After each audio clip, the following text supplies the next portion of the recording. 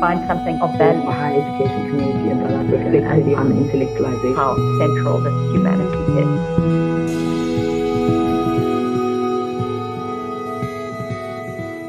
Welcome to The Academic Citizen. I'm your host, Mahita Ikani. The magnificent 2021 painting, Original Sin, in a Circle, by Johannes Pockela, shows an array of figures that could be historical or futuristic, arranged in a fantastical scene suspended as if between heaven and ocean. Fittingly, the painting is in shades of indigo and blue. Following on from the last episode, where my co-host, Dr. Nosipho Mngomezulu, thought with green to explore various aspects of our relating with land, the ground beneath our feet, and the ways in which our social relationships can be greened. Today, we think about that other version of eluhlaza, blue. This journey will take us into and below the ocean and beyond forms of earthbound thinking. Have you ever been in an airplane on a day flight over an ocean and looked out of the window at the expanse of blue sky around you and the shimmering oceans below? That sense of awe at the great expanse and how minuscule we as individuals are against the power of nature is the feeling that I have when I engage with blue. But also, after talking to the brilliant minds who are guests on this episode, I have also learned how blue connects us and makes us feel bigger and more than simply our tiny selves. This planet of ours looks blue from outer space. The atmosphere above us, the oceans that surround us, the water and oxygen that we and all living creatures rely upon to survive. These blues are our commons, our inheritance, and indeed comprise what we will pass on to our descendants for better or worse. This is the great challenge of our current generation and our political struggles. Can there be social justice without environmental justice? And what will it take to integrate the ongoing quest for equality and a better life for everybody on this earth with a deeper understanding of how we as a species connect with the blue around us?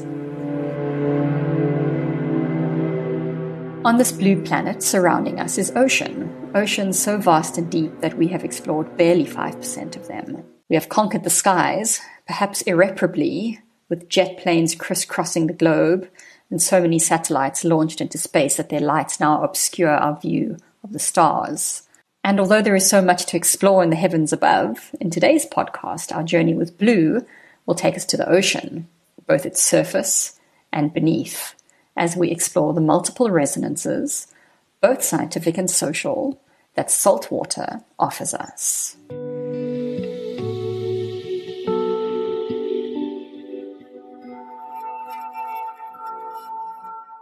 I'm Meghan Judge. I'm an artist and a researcher. I'm based out of the Oceanic Humanities for the Global South project at Wits University in a department called Wiser there, and the Wits School of Arts. Welcome to our podcast. We're looking forward to exploring blue with you. So I believe your interest in working with the ocean as an artistic modality and as a research topic, it emerged partly from a very interesting journey that you took many years ago on a boat across the seas. Can you tell us, how did you end up on that boat and where did it go to and what was it like? Sure, that was a wonderful journey that I've never, ever recovered from. I actually wanted to get to Madagascar for some other research that I was interested in, and the boat was a means to get there. So I was living in Cape Town at the time, and my partner at the time wrote a little note and stuck it up at the yacht club that said Madagascar or bust. And we got a phone call about 2 weeks later from a skipper who was delivering a boat to Mayotte. And usually one would come down with the currents, but because of the piracy that was happening in the region, this boat had to circle around the whole of Africa, around the continent of Africa, from Djibouti to, I think it was South America, and then back up to Cape Town, and then go up the current to get to Mayotte. So we didn't really know any of this, and we just joined as crew. It was a way for us to get to Madagascar eventually, and we kind of learnt everything that we needed to know about sailing along the way. So you became sailors and you crossed the Indian Ocean. You sailed from Cape Town to Madagascar without any sailing training. So you learned, I guess, on the boat. Can you tell us more? What did it feel like being on the boat? How long were you at sea? What did you see? What did you feel when you were at sea? What was it like being on this voyage for 4 weeks? Well, it started out quite rough. I think I lasted until sunset after just having left the Cape docks. And at about sunset, my whole horizon line collapsed in on itself and I got seasick. And for anyone who knows what that feels like, you know what I'm talking about when I say everything became completely discombobulated. And I was horizontal for the first few days of the trip. Also, we're in the Cape of Storms here, so skirting around the edge of Cape Town and the Cape of Storms was incredibly, incredibly rough in terms of weather and weathering experiences. But then we docked at a few places along the way, and when we eventually left the edge of terror and moved out and managed to cross over the current and find routes to sail within and winds to carry us along, it changed a lot. And yes, it was tropical cyclone season and there was continuous high weather activity. And we were moving through what I realized later are chains and trains of cyclonic eddies.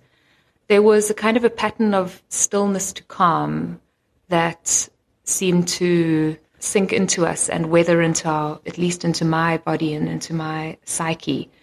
And when that happened, it was really wonderful because all sense of terror, time and destination and when we last left and when we will arrive disappeared. And I tuned into this weathering pattern more.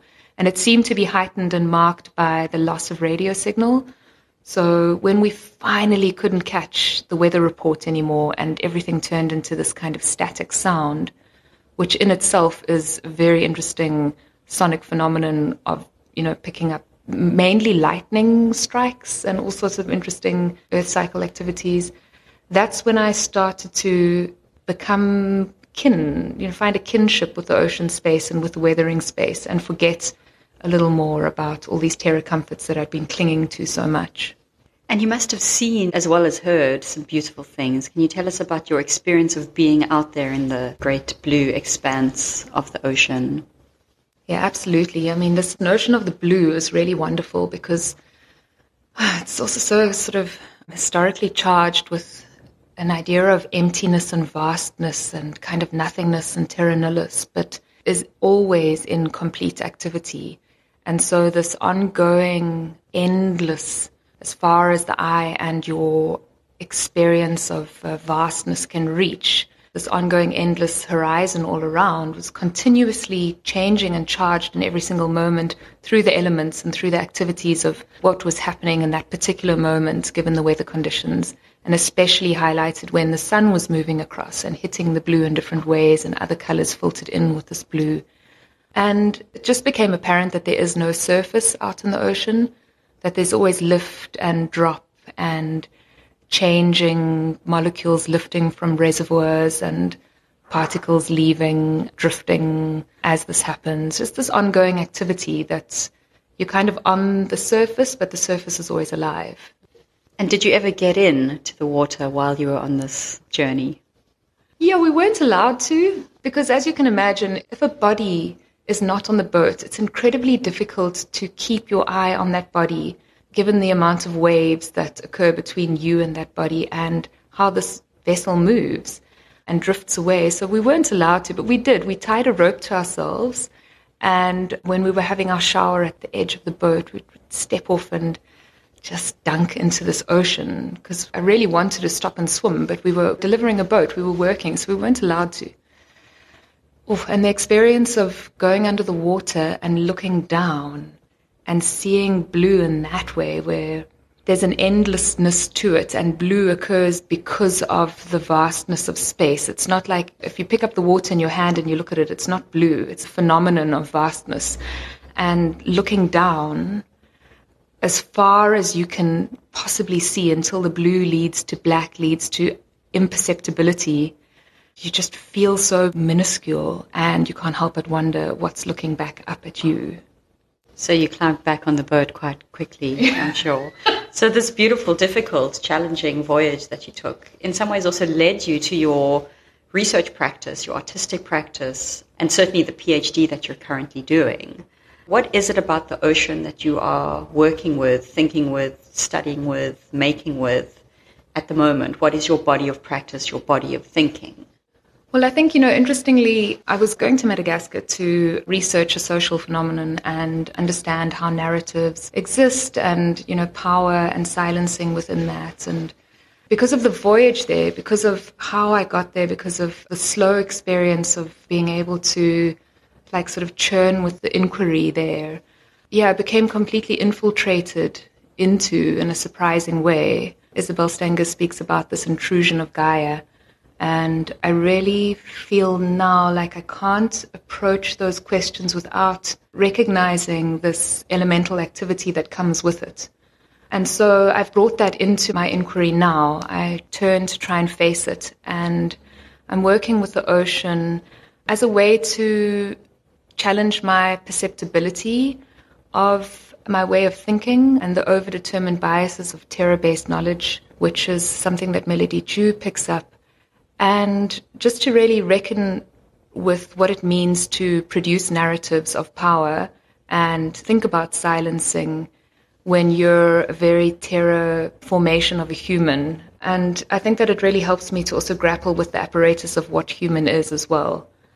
These are some of the big philosophical questions that kind of guide your inquiry. But you're an artist, you're a maker of things. I know you work with a lot of multimedia forms of expression and creation. So how does the ocean come into the things that you create? I know that you're a research artist, so you make in order to think and to explore and to theorize. Can you tell us more about what of the ocean are you working with and how? I'm very interested in sound and the sonic because I feel like it's a mode of communication within the ocean that is very silenced on terror. Of course, the visual is overprivileged on terror. And even the concept of the sonic is shifted in this overprivileged way where we think of it as sound as opposed to vibration and feeling. So I've been trying to follow that. I've been trying to think through these entanglements that I'm interested in by following the sonic and by inquiring through the sonic and sonic practice and sonic creativity as a way to help reconfigure the research as it's happening. There are wonderful practitioners who are working on the edge of the ocean and who are continuously becoming rearranged because of their engagement with the ocean. And I'm wanting to find out those stories and work with these people to tell these stories of oceanic rearrangement, but by tracing sonic inside of that. So how do you access the sonic in the oceanic? Like practically speaking, as an artist, what materials do you gather and what do you make with those materials? So sometimes the sonic appears in the visual and there isn't any sound, but it's an affective zone. But other times there's kinds of finding of zones of sonic activity, which is a knot and an entanglement that can help think through local Anthropocene kind of moments. So what I've been doing is I've been, walking around with a hydrophone and dunking it into kelp forests in places where people gather and in places where there is already oceanic practice going on through other people. And so in conversation with these other people in a way, but then dipping our listening into spaces where we can't perceive. And then really taking that and drawing it back through philosophy, science, embodied knowing, and ontological epistemic kind of questionings to understand and grapple with perception and what is perceived of as silence or as noise and what we can't hear and what these tiny little clicks are that are actually the technology for seismic survey blasting right now, but just how much is not perceived. There's a reckoning, there's a churning, and there's a discomfort there, which I think is quite political and, for me, very interesting, and the sonic reveals that. So fascinating. But you had an interesting, paradox in that when you were about to start with the actual making, gathering work that was needed to write your PhD, we all got pushed into a lockdown and you found yourself landlocked and cut off from the ocean that was meant to be one of the resources for your work, your making, your thinking. How did you experience that? How did you manage to work with the ocean while you were landlocked? Can you tell us the story of that? When I started this research, I planned to go visit the ocean. When I handed in my proposal, a week later, the first wave of lockdown was implemented. And so there was no ways that I could make it to the ocean. And I was sat there having to, well, in the beginning, it was just freak out. And after that, it was figure out a way through. And what became very apparent, because I was breastfeeding at the time, was that my body was a source of knowledge and a source of intelligence. There was an intelligibility that was happening outside of my mind and my thinking, that was happening between my body and this breast milk and this child, and healing in ways that my brain was chasing behind, trying to make sense of. And I just realized that there's this incredible bodily knowledge that I'm sitting with and within. And it was really through finding and locating within myself these spaces of rearrangement that connect to the weathering activities in the ocean, that connect to moving in the ocean, that I always knew were there. I always thought I had pools of water inside of me left over from being in the ocean. But now for the first time, I was able to really grapple with what that means and work from that space as a source of knowledge to access the ocean again. What's come from that is that I think I'll always do that. And I realized that this entanglement with the ocean, this relationing is ongoing. It never ends. It's not an event that existed in the past. It's an ongoing phenomenon. And I'm always rearranged by it and always in relation with it and through it. So this beautiful metaphor, or I guess theoretical position that you take, that there is an ocean within, certainly within you as an artist and a maker, but then can we extrapolate that to say that there is an ocean within each of us? What does that mean tangibly? We are all bodies of water. We are fluid. Our bodies are not really bounded and binaried by where our skin ends. Just like the surface of the water, there's continuous activity between us and the material world around us. And our bodies are reservoirs for liquid, just like the ocean is a reservoir, and the hydrosocial cycle, I guess, of how water moves between ocean and atmosphere and how nutrients churn around the ocean. These kinds of phenomena, I think we're not separate from. I think it's a question of thinking about ourselves as being in relation with and really disrupting that Cartesian divide of intelligibility and materials, recognizing ourselves as a part of that, as being within that, as absolutely reliant on earth cycles. Our every second breath comes from the ocean, we know that, but what that actually means and how our daily activities of living in this world really affect that. Christina Sharp put it really well. The deterioration of bodies inside the ocean have led to these pieces and little tiny particles of slaves still existing in the ocean water, which are eaten by fish and consumed by people. There's this ongoingness that our bodies are entangled in the world and in these cyclic activities, so in a very material sense.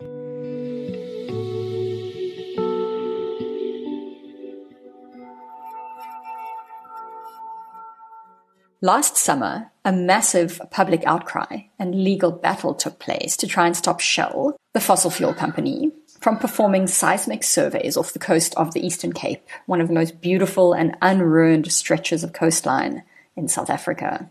Scientists mobilized in partnership with community activists to make their voices heard about the matter of seismic surveying.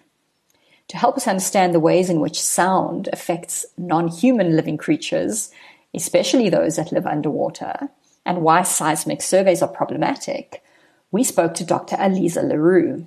Hi, I am Professor Aliza Le Roux. I am working at the University of the Free State's Kwakwa campus, so it's up here in the middle of the mountains near Lesotho. I'm a zoologist, in fact, a behavioural ecologist. I study the behaviour of wild mammals in particular, also acoustic communication in mammals and birds. My other important affiliations would also be that I am on the steering committee of SAGE, which is the Scientific Advisory Group on Emergencies, which is hosted within ASAF, And that was started as a response to the COVID pandemic to be able to give rapid scientific advice on emergencies as they're happening, as they're evolving. But it's not just focused on COVID. Therefore, we try to give sound scientific advice on whatever emergency is currently developing or affecting South Africa or, affecting South Africans. It's now a very broad mandate. I asked Dr. Le Roux to tell us more about how sounds interact with animals on land and in the sea, and to explain what is wrong with seismic surveying. We know how sound works. Sound is a wave that propagates. You detect it via the vibration. For us, it'll be on your eardrums.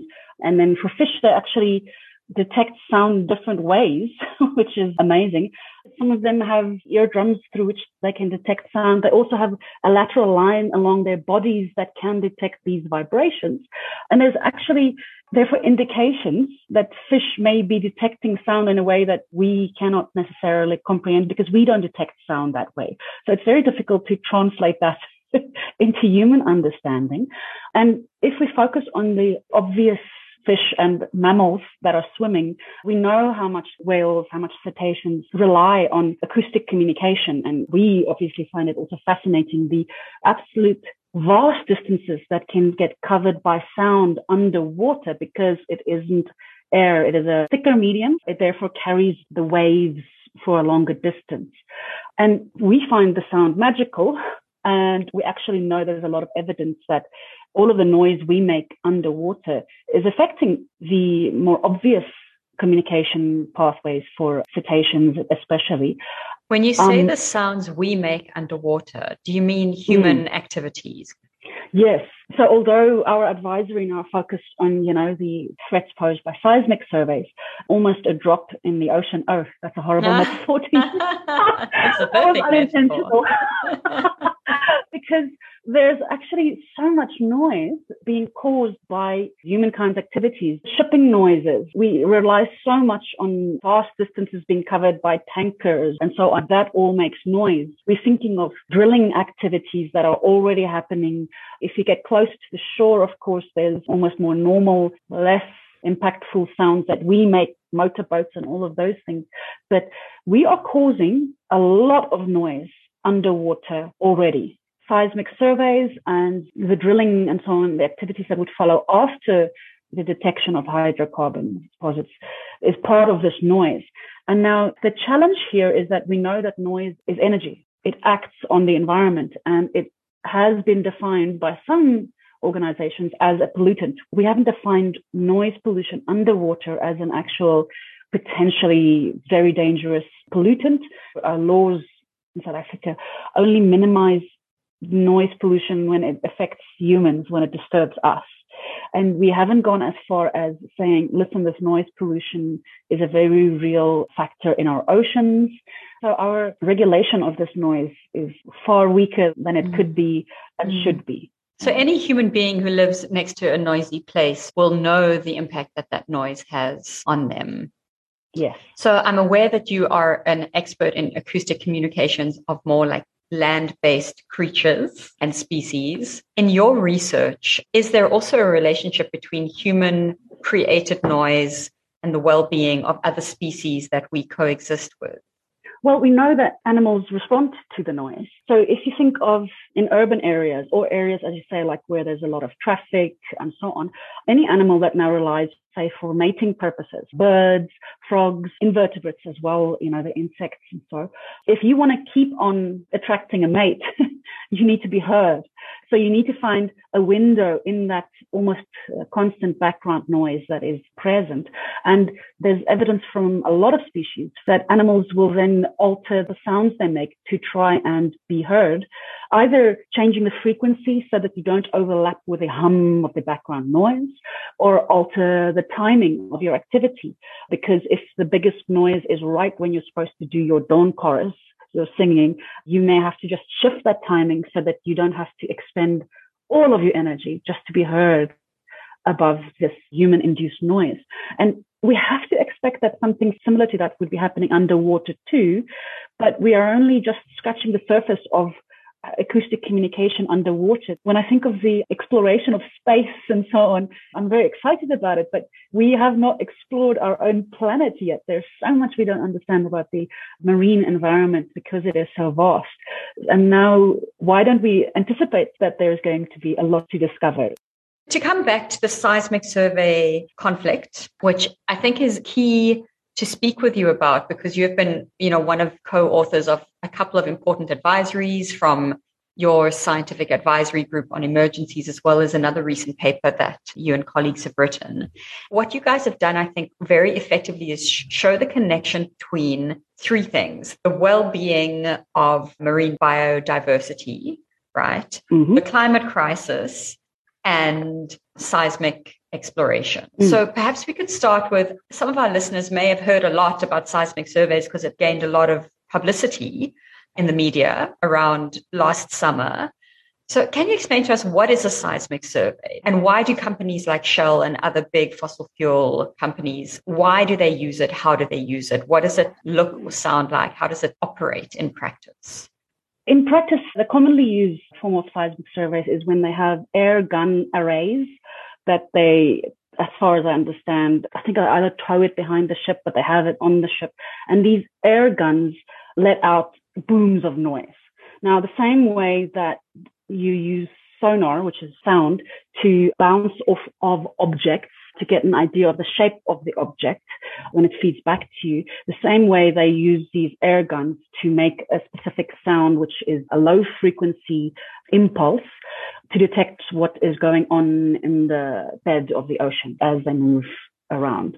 And I believe that especially the lower frequencies give you a very good indication from this almost sonar-like reverberation of where there may be hydrocarbon, so shale gas effectively deposits under the water in the bed of the ocean.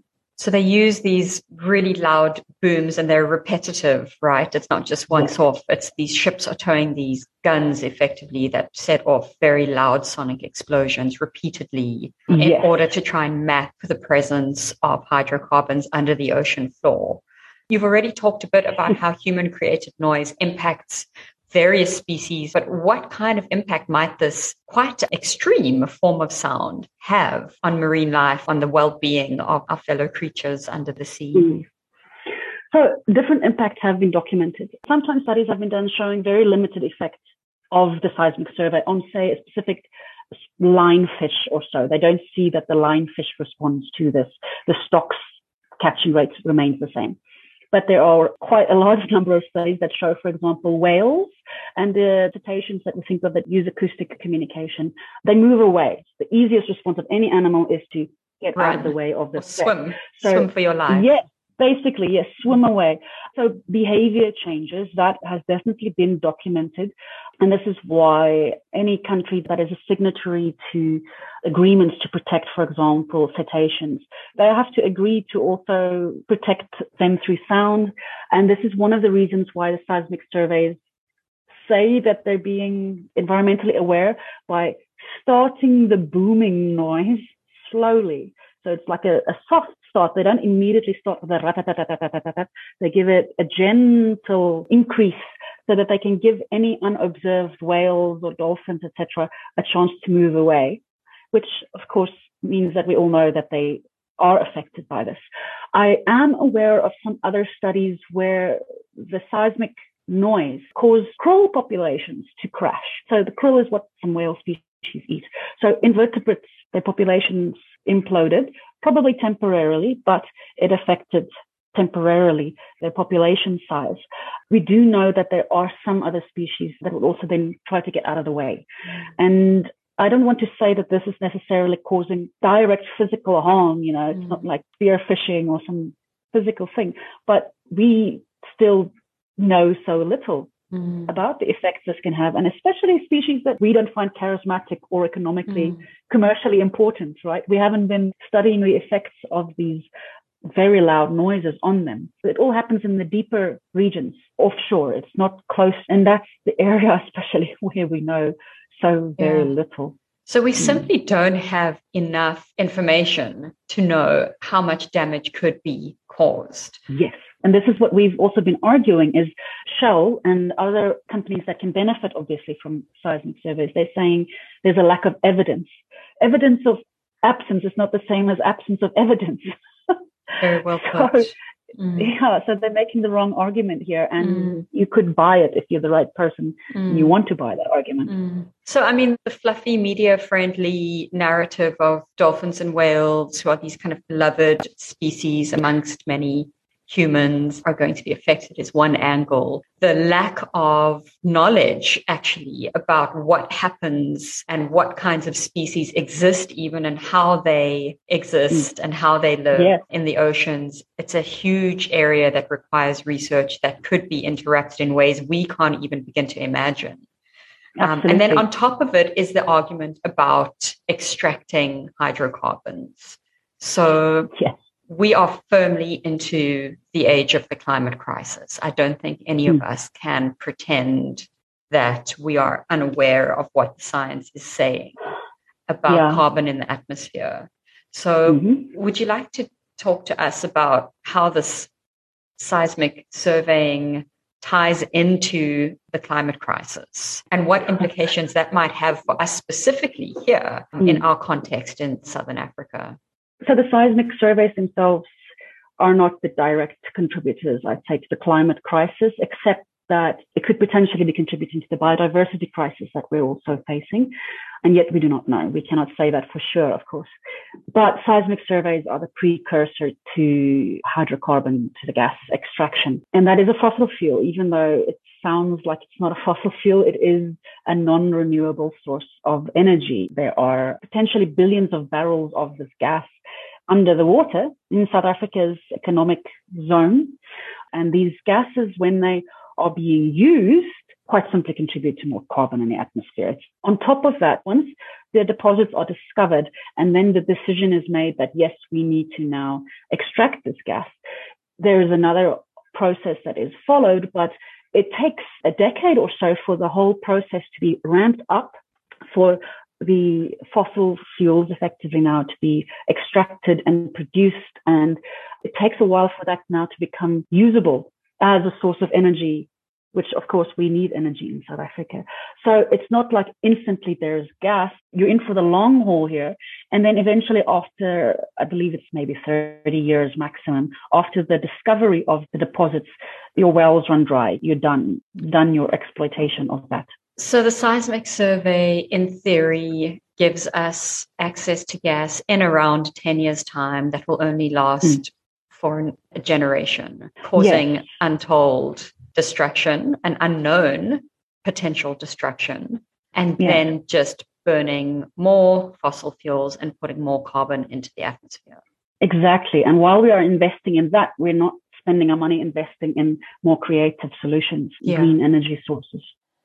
As Dr. Le Roux pointed out, the gas that fossil fuel companies like Shell want to extract from below the ocean floor will end up being burnt, the waste then dumped into the commons, not at cost to the companies that produce that waste, but at huge cost to current and future generations of humans and all of our companion species on this planet. The ocean and atmosphere are connected, both metaphorically and molecularly. The oceans also absorb waste carbon, and their acidification is one of the main results of the excess carbon that humans, specifically those that control economies in order to enrich themselves, have been burning for centuries. The climate crisis is therefore one of the main destinations that we reach when we travel through blue.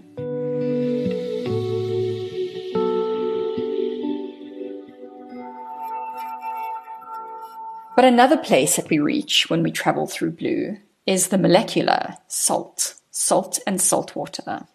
For the last segment of this podcast, we stay with the ocean, but go looking for the invisible aspects of it.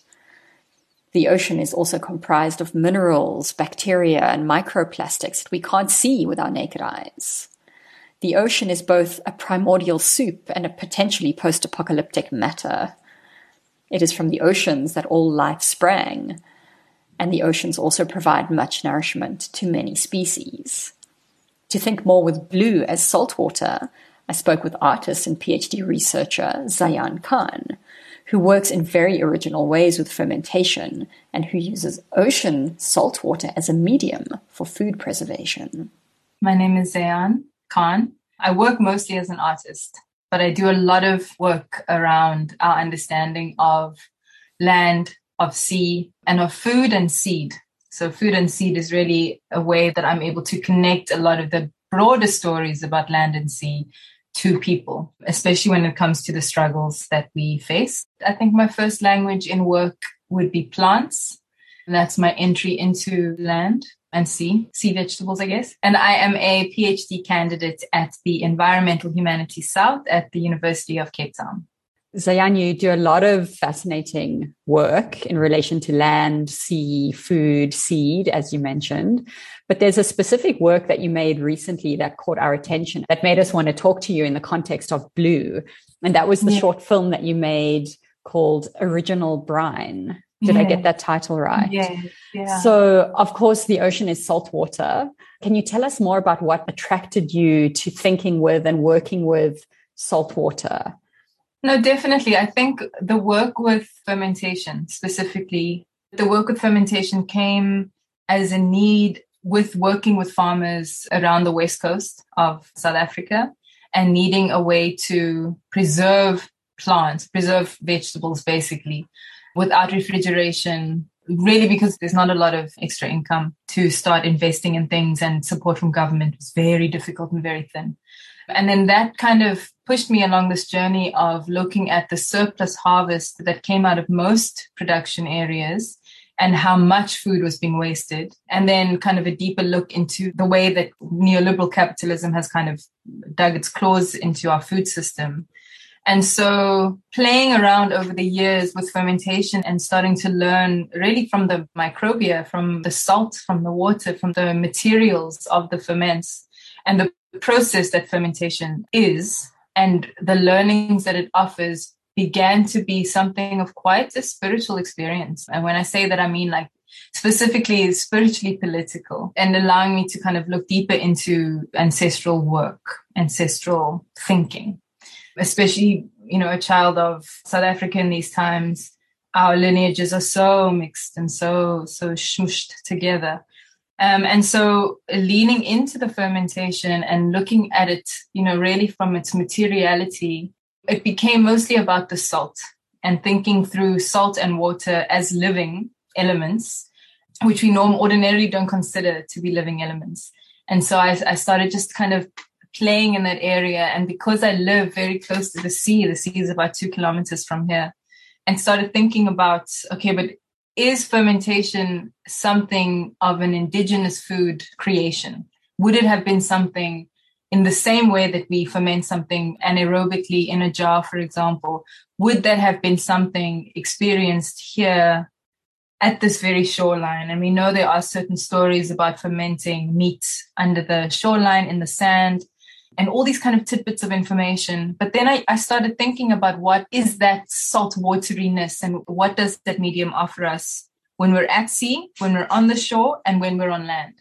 And then leaning into salt even more and into these like elementals, you very quickly realize that these elements have been here for billions of years.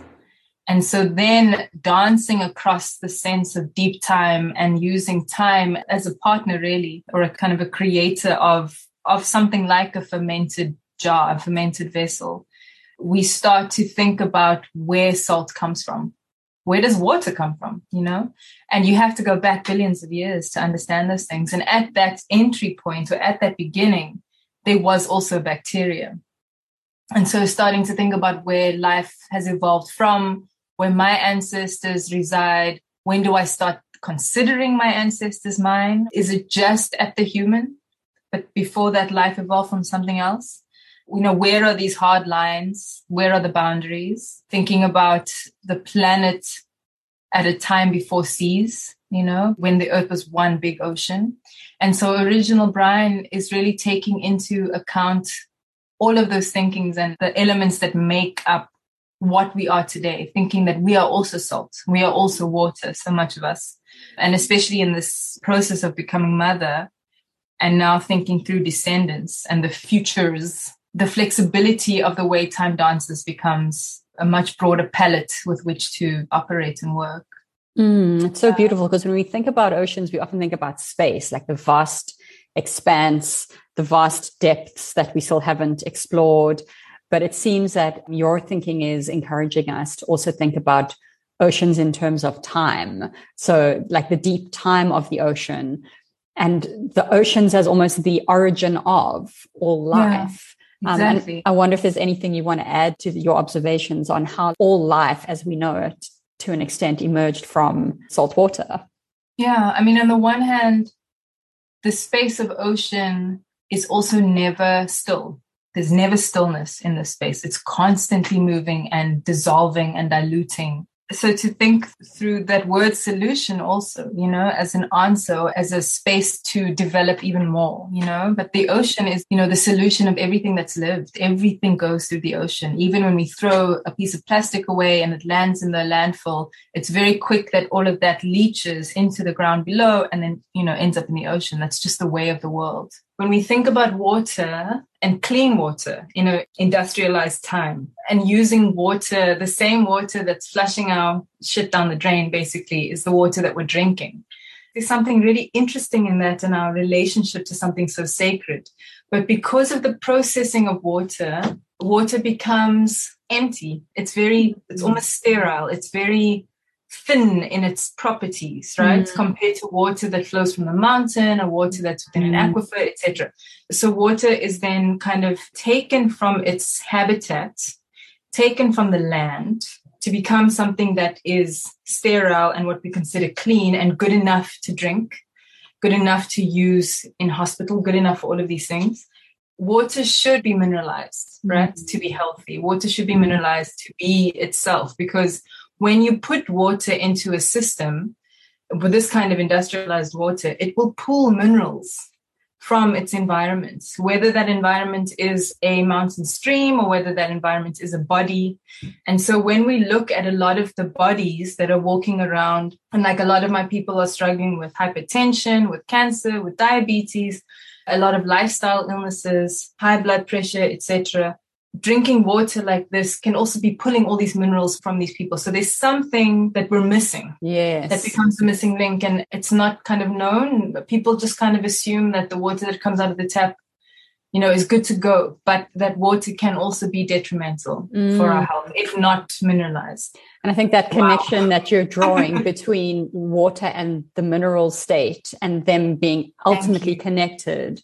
Water is like the archetypal elemental medium in a way, right? The thing that connects all living existence, and also the thing that flows and can get through almost every material. And yeah, you're raising some beautiful points there. The water needs to be a solution, right? Water cannot be, hydrogen and oxygen. It's got to be a lot more than that. I mean, a lot of the solution people will say is that it's, it's got fluoride in it, etc. But when we look at salt as well, a lot of the elemental salts, there's different kinds of salts as well, and so we have to just consider it in terms of that as a solution, as opposed to something very thin.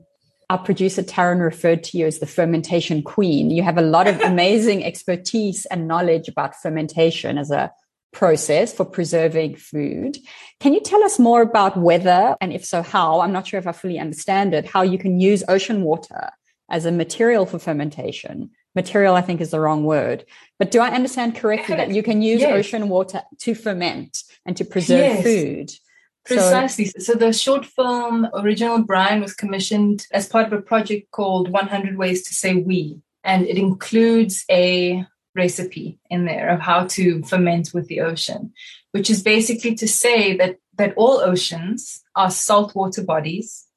Saltwater is a brine, basically, and it goes according to various percentages. So lower percentages between 2, I guess, and maybe 8%. Maybe 8 is a bit high, but let's say that is a catalyst for microbial activity, right? For particular microbial activity like lactobacillus, what we call lactofermentation. There's many different kinds of fermentation. Here we're focusing on anaerobic salt fermentation. Yet, if you go higher than that, salt water then just acts as a preserver because the amount of salt in the water is too much. It'll be too corrosive for the bacteria to thrive. And so if you look at different oceans, different seas around the world, there are different salt water contents within those seas.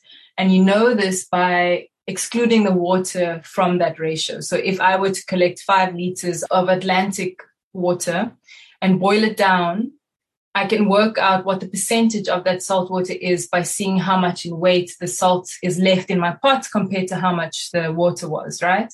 And so we often work around, it's like 3.5, 4.2% of salt, which is a perfect amount to ferment with. And so you basically would harvest ocean water from a clean source. This means a place that there is no pollution that you can sense with your eyes or with smell, that there is no visible pipes that are coming out of the urban sphere from behind. It does good for you to also taste the water. A good way to do that within a space like Cape Town, for example, is to go where the marine protected areas are and then just go outside of the boundary. So it's not illegal, you're harvesting, right?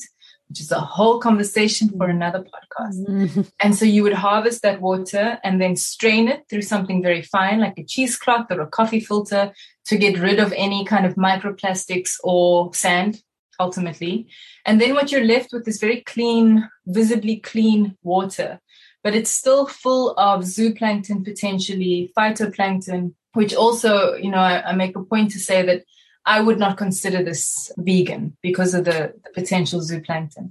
And then you boil that down because ultimately, if there is any zooplankton in that water, because of the protein in the zooplankton, if it begins to decompose because the oxygen is going to be starved from it, then you know the smell of decomposing protein, of that flesh smell. And so especially when it comes from the sea, it's not very pleasant. So you want to boil everything to just kind of neutralize it. And then once it's cool, it's ready for fermenting. And it's basically that simple. And then you can use that substance to preserve different, like, vegetables and different foodstuffs too. Cheese if you want. Yeah, wow. Exactly. I mean, I make the joke, but it's true. Everything will ferment apart from like plastic and glass. You know, you can ferment metal in salt water if you want. Interesting. It's so corrosive. But when you are fermenting something alive, and there's a beautiful analogy around fermentation as death making, because you are taking harvested materials, sinking them into a brine, cutting off the oxygen by closing the jar. And yet in its death, it becomes so much more alive because of the microbial activity. If you were to look under a microscope, and if we consider life in terms of area squared, right? And you looked at it before and after you fermented it after, it's ridiculous. It's like trillions times more. And I don't know what a trillion is, but it's a lot more than what it was, you know? Yeah. So beautiful. It's really that simple. Well, it doesn't sound simple. It sounds complex, but it sounds very beautiful. What do you think the relationship is between, I guess this is a big question, but I mean, you know, obviously there's a food security crisis, and perhaps you're making the argument that fermentation is one way that we can address that crisis. So I wonder if you have any thoughts about like the relationship of the ocean and brine fermentation using ocean water to, you know, a more democratic and equitable food supply and food security for, you know, all human beings who live on this beautiful planet of ours. It's complex in many ways because the design of food insecurity goes back so many hundreds of years, and really institutionally severing people from the knowledge of survival, which is how to eat, you know? And it goes beyond that. Obviously, we know how do we menstruate without capital? Even sex is full of capitalism, and birth. I mean, it's a whole thing. But with food, fermentation is one element that we've lost almost completely. We know that it still exists with alcohol, making alcohol, and people, you know, being able to make alcohol in their homes.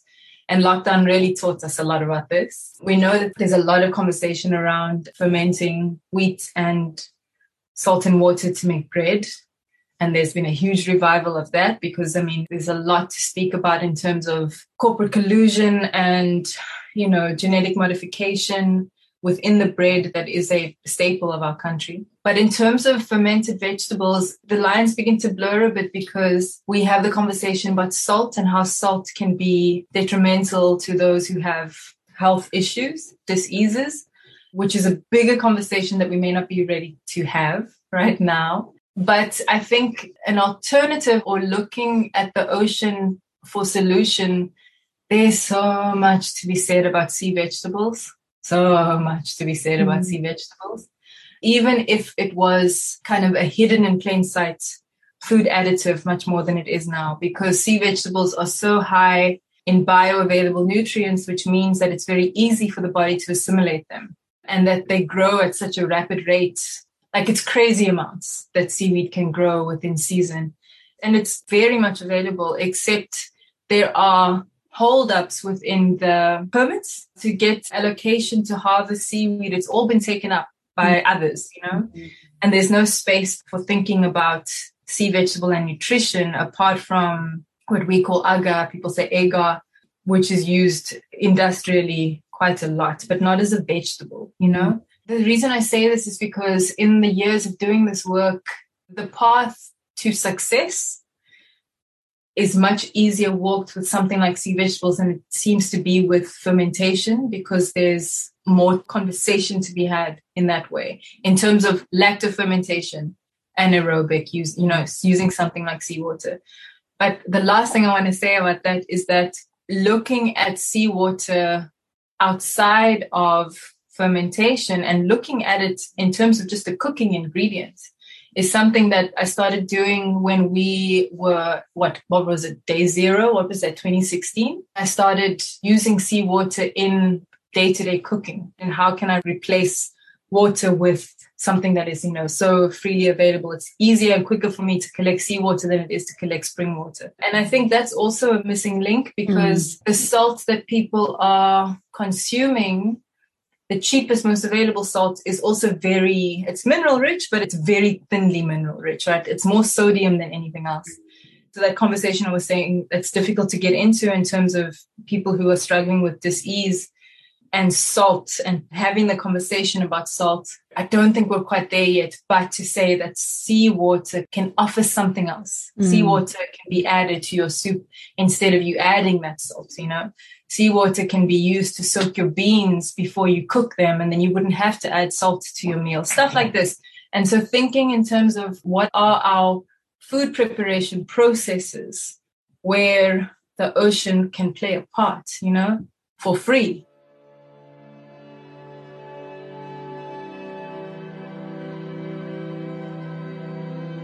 Our journey with Blue for this episode has taken us into the oceans. We've voyaged with Meghan Judge on a yacht and thought about the sonic with her, as well as with Dr. Aliza Le Roux. And we've explored the mineral composition and fermentation possibilities offered by saltwater with Zayaan Khan. We've thought about how we come from the ocean, how we all have an ocean within us, and how the oceans are a common resource for all human beings to share and protect across space and time.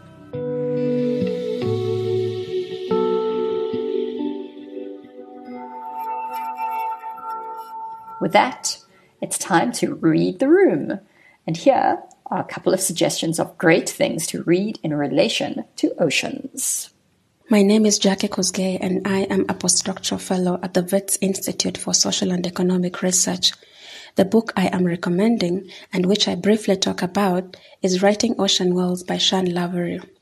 In Writing Ocean Worlds, published in 2021 by Palgrave Macmillan, Sean Lavery reads selected fiction in English by 4 writers, Amitav Ghosh, Abdulrazak Gurna, Lindsay Collin, and Joseph Conrad. The selected texts center on the dense and multi-layered South-South connections along and across African, South Asian, and Arabian coasts, a geographical scope that constitutes the Indian Ocean world. The interport and transoceanic imaginations carried in the selected novels, and therefore in Sean Lavery's book, shift the literary space from land to sea and expand the outlook from nation to world. Just as the texts Sean Lavery reads cover an expansive geographical scope, so too do they account for an extended time period. They cover pre-European navigation of the Indian Ocean and extend to the post-colonial period. In so doing, and as argued by the author, these texts espouse alternative, multiple, and non-Eurocentric histories, and thereby provide recourse to retrieving forgotten histories of the Indian Ocean world. Their success in capturing these alternative and otherwise forgotten histories is partly because the authors draw from a myriad of sources in writing these novels, and these include lived experiences, familial and collective memory, folk tales, religious teachings, and research. Sean Lavery interrogates the plot of these novels and traces the lives and movements of characters to fashion these heterotemporal and heterospatial maps of the Indian Ocean world. Like the text Sean Lavery analyzes, this book writes the Indian Ocean into being. It imagines it, gives it life, and fills it in. Professor Isabel Hofmeyer's latest book is called Dockside Reading, Hydrocolonialism and the Custom House, published by Duke University Press this year. The book traces the relationships among print culture, colonialism, and the ocean through the institution of the British colonial Custom House. In Professor Hofmeyer's own words, in a piece about the book that she wrote for the conversation, she says the book is an attempt to embed print culture in the field of oceanic studies, to put water and paper closer together, by tracing how dockside protocols shaped understandings of copyright and censorship. She continues, and this is a quote from her piece in the conversation. The literary consequences of the Custom House eddied outward from the dockside, at times onto and under the water. Customs inspectors dumped unclaimed, smuggled, or banned items into the ocean, as did passengers approaching those ports where pirated reprints of copyrighted works were not permitted. The term that I, Professor Hofmeyer, used to encompass these dockside protocols is hydrocolonialism, a concept that links sea and land, empire and environment. This concept could be used to talk about a wide range of ideas. They include colonization by way of water, maritime imperialism, colonization of water, occupation of land with water resources, political and military control of waters, a colony on or in water, the ship as a miniature colony or a penal island, colonization through water, flooding of occupied land, and colonization of the idea of water as a private resource. As you can tell from this snippet from Professor Hofmeyer's full piece about her book, which you can read at the conversation if you search hydrocolonialism, her book offers a fascinating and very original account of the links between the colonial endeavor and the ocean. I'm Taryn Mackay from the Academic Citizen.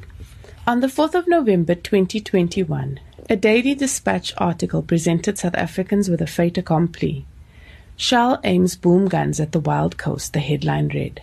The South African public was informed that fossil fuel giant Shell would begin seismic surveys in search of oil or gas deposits from Morgan Bay to Port St. John's on December 1, 2021. The public at large declared its opposition to the planned degradation of this nature sanctuary and also to a government decision-making process that seemed intent on steamrolling epoch-shifting decisions while giving too thinly veiled lip service to a public participation process. The scene was set for a David and Goliath battle that continues to this day in the courts of South Africa as affected communities and their allies who opposed the seismic survey continue to question the legitimacy of the public participation process Shell underwent. In the last court appearance on the matter last month, judgment was reserved. The Wild Coast holds a mystical space in the national imagination, and the declaration of its seismic survey plans by Shell touched a raw nerve. At least 453,735 raw nerves, in fact, as the last count on the petition objecting to this action on change.org has recorded. The news dropped in November 2021, toward the end of what had been a long, hard lockdown for South Africans, many of whom were deeply interrogating our foundational assumptions as relates to society, production, the climate, and bad governance. In some ways, the ensuing battle between affected marginalized communities and big corporate Shell represents the tussle for the soul of this place we've come to call South Africa, and which is also known as Azania. The process has the texture of chicanery, bribery, and forgery that carries the residue of interactions between imperial colonial forces and the indigenous people of this place at the historical moment of contact. Within 20 days of the public announcement of the news, and 9 days before the urgent court appeal to interdict Shell from the exploration, the Empire Theatre distributed the multimedia project, The Blue Blanket. The production, which can be found on YouTube, is a thought-provoking form of academic communication. Firstly, it is produced by the Empire Theatre, a research-based theatre-making methodology aimed at conducting and publicly interrogating research that democratizes the way in which we surface and co-create knowledge. Secondly, the work is beautifully presented in a relevant and engaging format. The work also evokes deep questions about neocolonialism and the struggles of indigenous people. It begins by centering indigenous knowledge by priming the audience to the fact that, to quote, in isiXhosa, the word for ocean, uluwandle, falls in the same noun class as ubuntu. In Nguni languages, the ocean is not a thing, not an object. Like ubuntu, we are because the ocean is. Therefore, a poem written from the ocean's perspective would be a we, not an I. Close quote. Accompanying illustrations encourage the viewer to think about the waves of thought that link the intention to conduct a seismic survey to the decolonial call for fees to fall in South Africa. Most significant, I find, is the speed with which the production was produced, allowing it to be a powerful communication tool in service of the communities that were resisting Shell when they needed it most. It's a 5-minute must-see for all intellectuals who seek to be of service to the communities within which they reside and work. The illustrated poem is written by Helen Walne, hypnotically narrated by Mpumi Mtombeni, and intuitively directed, illustrated, and edited by Dylan McGarry under the umbrella of the Empire Theatre. We're grateful for the permission to share a snippet of it with you here. How many kilometers of the ancestral realm will need to be disturbed before you rethink your futures? What will happen to those fishing families who we have fed for generations? Will you feed them oil? Dive deep into the center of your heart and answer these questions for yourself. The Academic Citizen is produced and funded by the South African Research Chair in Science Communication, hosted at Stellenbosch University. The aims of our podcast are to create a space for wide and deep discussion about key issues animating higher education in South Africa, Africa, the Global South, and beyond. Create a space for interdisciplinary exchange for academic researchers and educators. Help researchers, educators, and scientists to tell their stories and listen to and learn from each other's insights and experiences. And create a space for science in all forms to be communicated in order to serve social justice broadly conceived. We welcome your feedback, opinions, and suggestions for future guests and show themes. Email us at theacademiccitizen@gmail.com or visit our website www.the-academic-citizen.org. This podcast was produced, researched, and scheduled by Taryn Mackay. It was sound edited by Victoria Dolahab and Fumani Mabukhwane, who provides communication support. We thank Aliza Le Roux, Meghan Judge, and Zayaan Khan for contributing to this episode. We also thank Professor Isabel Hofmeyer for permission to read extracts of her conversation piece, and Helen Wallner and Dylan McGarry for permission to use audio from the production Blue Blanket. The Blue Blanket was produced by www.empaththeatre.com, a public storytelling project. The full version can be viewed on YouTube.